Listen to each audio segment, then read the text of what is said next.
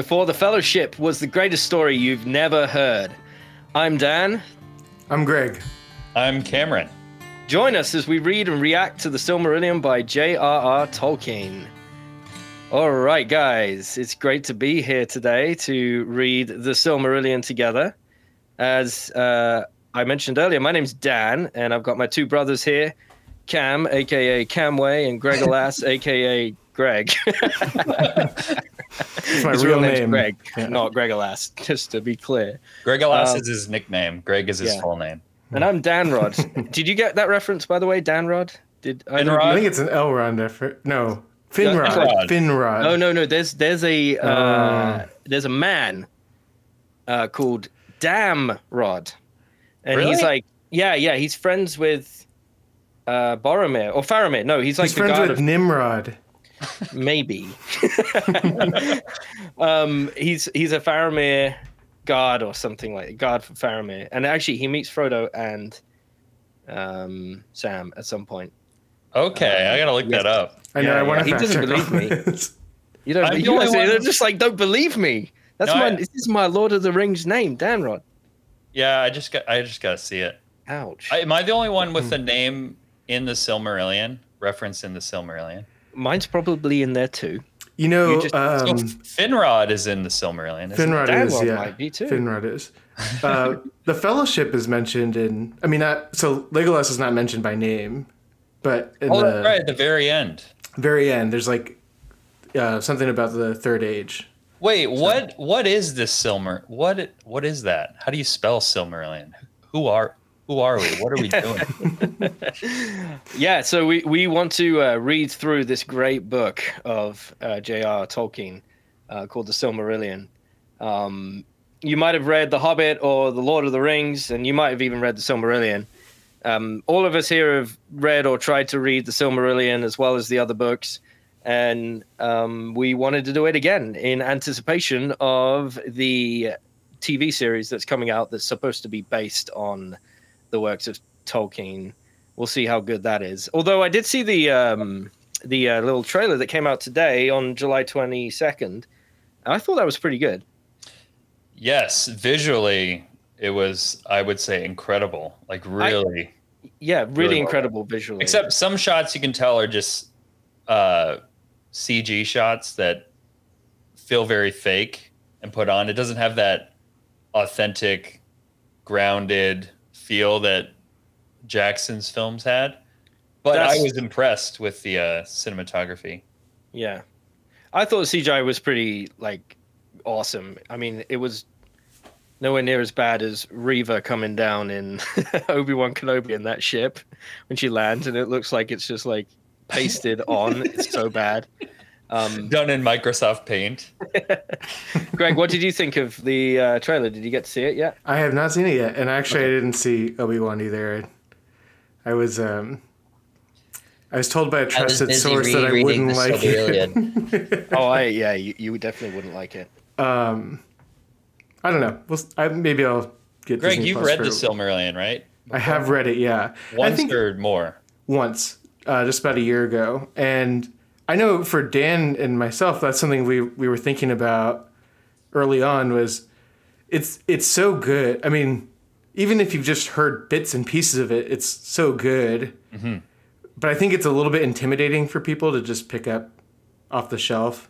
And we thought this would be a great way to make it more accessible too. Just actually going through the entire story. There's a lot of names. There's a lot of Elvish and everything that's hard to pronounce or whatever it is. And we're not really experts either.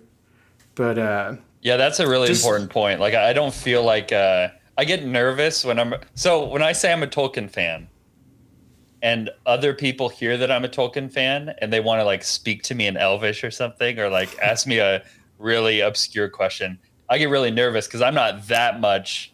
I want to be that cool, but I don't know that much about the mythology. So I've read the Silmarillion once, and then I read about half of it to my wife because I'm like, you've got to hear some of these stories. They're just incredible. But yeah, I think, most people have seen the films.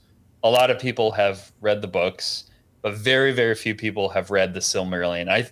I would say it might be my favorite piece of fiction. It's just that the epicness of it, the lore, the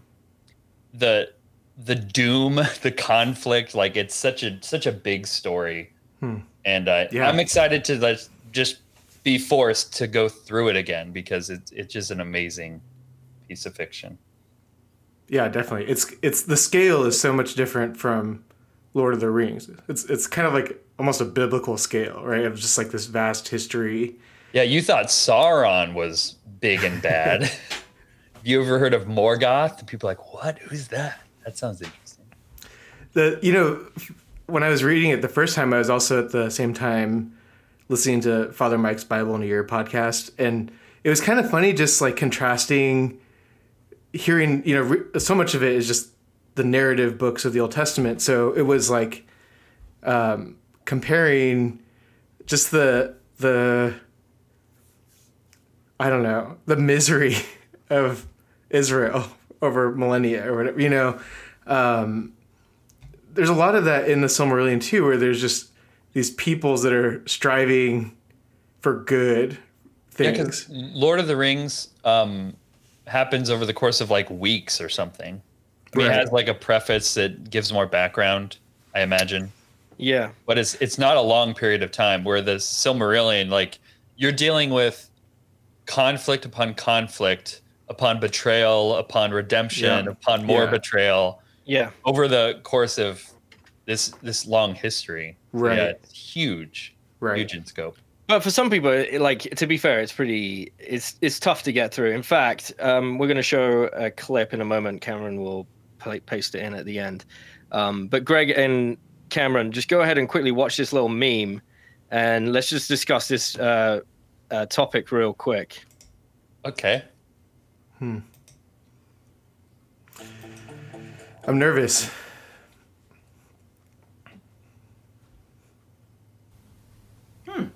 It's quite a long thing. Yeah, that's a nice little lighthearted adventure. It's such a quick and easy read, too. I should probably check out Lord of the Rings.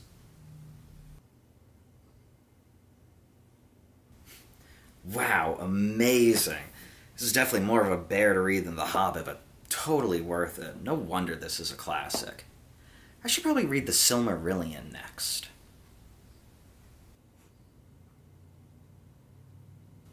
Wait a minute, which character is this? Or is this one of the gods? Who is... How do you even pronounce her name? Fingolfin of Noldor? Who? What? I have no idea what I'm reading. Is this even by the same author that wrote The Hobbit? How? Maybe this'll help.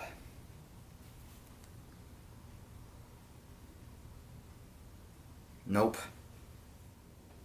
Whew. Finally done. I have no idea what I just read. Pretty good, though. I think. Maybe I should read it again. It's done for me. Yeah, done. Okay, good.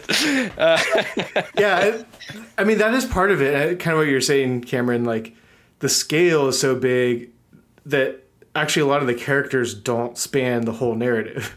So they're always learning new names and meeting new characters, which is kind of hard. And it's funny, I was trying to predict what that meme was going to show at the end, and I pictured maybe if I were making this meme, he would have had like maps printed and like hanging on his wall and charts and stuff, and like family trees as well. Yeah, when I read it the first time, I was like just trying to like take some notes and just keep track of it's awesome. Who's who and why are they important? Why do I need to remember them? And who's married to who and who's begotten by who? And, and that's part of what can be intimidating, but it's we'll get through it together. That's the whole point. Yeah, that's how I feel too. And my book had a family tree in the back, so I was referencing that all the time. That's really helpful. Mine does too, although I don't know where mine is right now.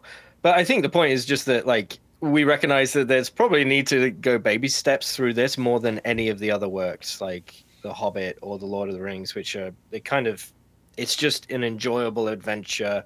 Yes, for some people in The Lord of the Rings, you have to get through the kind of songs and the poetry and some of the And the drier walking. kind of Yeah. walking around. The very detailed description of the natural Yes. landscape. Yes, the natural landscape descriptions.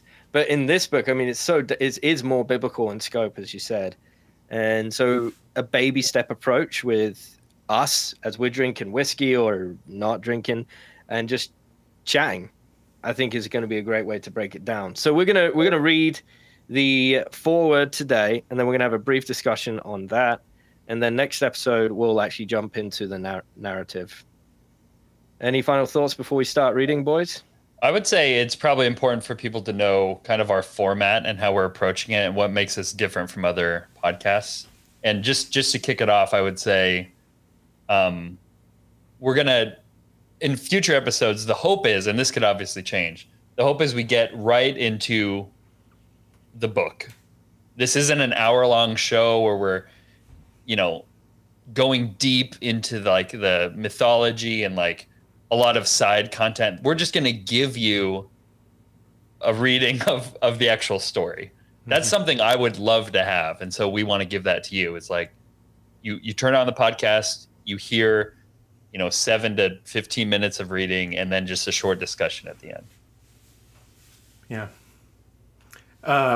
My final thought before you get into the forward here is, contrary to what the guy says in the meme, I think you can actually just enjoy it. You don't have to think you enjoyed it or think, oh, maybe that's good, but I don't really know. Because I think so many of the stories, they really are just good and beautiful and tragic. And you don't even need to, remember all the names or keep that all straight to see that part of it. Yeah. You can really appreciate it for what it is. And it's just a collection of all these different stories that kind of are woven into one larger narrative, but they're all so interesting. So I don't think there's a bad one in the whole book. That's awesome. Okay, my final appendix thoughts are, which section are you guys most excited to hear in the story after reading the Silmarillion before? Like what story within the story are you excited for the most? Okay, just full disclosure, I didn't make it all the way through. It was tough. Okay, me. well, This yeah, was I didn't 10 ask years you ago. if you read it all. And so I'm just excited to get to those stories that you guys cherish. I think I love the opening sequence. I think it's beautiful and very, very rich. But I'm excited to get to the stories that you guys are going to be most excited about. So I think one of the more surprising things in the story for me, I'd heard mention of the story of Beren and Luthien, and I'd heard that it was just like a really beautiful story, but one element of it that I'm really looking forward to is their little buddy Huan, which is their dog, who like, I believe he like fights like a wolf form of Sauron at some point, or something like that. And it was just a great little. I mean, it's a very small character in some ways, but even this animal was like a hero in the story in some ways. It was just kind of, it's not totally removed from just some of the kind of fantasy of The Hobbit. It's obviously the same world. Like there's these little glimpses of things that are just kind of wacky and fun. Yeah, I have a similar answer. So Beren and Luthien is like right in the middle of the Silmarillion. Dan, did you get to that part when you read it the first time? No, sir. So I really like the character of Beren. I won't say much. Just to say, like, Tolkien writes such heroic men, and just the sacrifice he makes and his love of justice and loyalty is incredible. Like there might be a point where I'm reading it and I'm tearing up because it's so beautiful. So excited to get into it. Yeah. I love it. Great. Well, let's jump into it. This is the foreword, and it will be about 7 minutes. The Silmarillion, now published 4 years after the death of its author, is an account of the Elder Days, or the first age of the world. In The Lord of the Rings, were narrated the great events at the end of the Third Age. But the tales of the Silmarillion are legends deriving from a much deeper past, where Morgoth, the first Dark Lord, dwelt in Middle-earth, and the High Elves made war upon him for the recovery of the Silmarils. Not only, however, does the Silmarillion relate the events of a far earlier time than those of the Lord of the Rings, it is also, in all the essentials of its conception, the far earlier work. Indeed, although it was not then called the Silmarillion, it was already in being half a century ago, and in battered notebooks extending back to 1917 can still be read the earliest versions, often hastily penciled, of the central stories of the mythology. But it was never published, though some indication of its content could be gleaned from The Lord of the Rings. And throughout my father's long life, he never abandoned it, nor ceased, even in his last years, to work on it. I have not burdened the book further with any sort of commentary or annotation. There is indeed a wealth of unpublished writing by my father concerning the three ages: narrative, linguistic, historical, and philosophical, and I hope that it will prove possible to publish some of this at a later date. In the difficult and doubtful task of preparing the text of the book, I was very greatly assisted by Guy Kay, who worked with me in 1974 to 1975. Christopher Tolkien.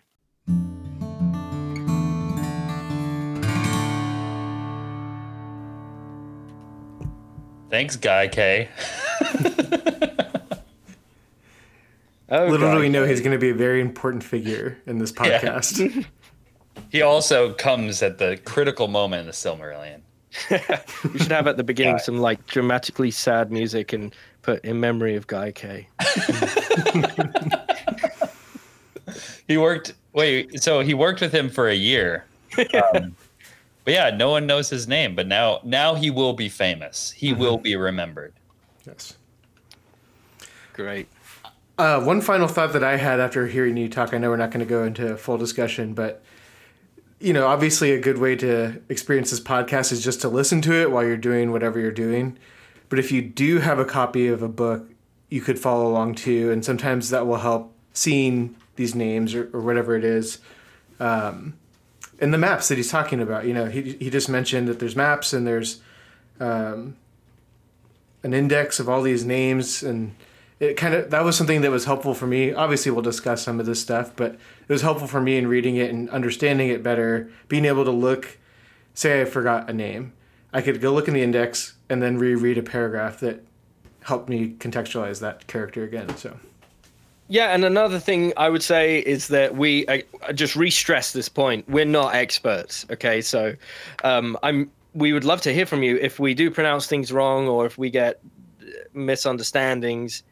Please do teach us, send in comments, whatever. But also have mercy on us because we're not experts in Tolkien or his language or his literature. We just love him. We think he's one of the most important writers of this millennia. So it's just an honor to be able to read through this together and kind of discover some of the themes in the book.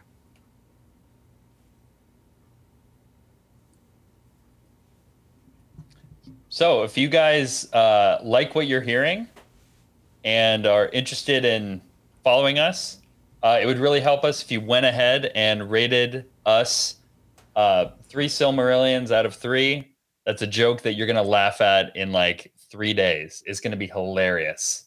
Follow us on social media everywhere at Before the Fellowship, and send your feedback to beforethefellowship@gmail.com. And join us next week as we continue reading the greatest story you've never heard, The Silmarillion by J.R.R. Tolkien.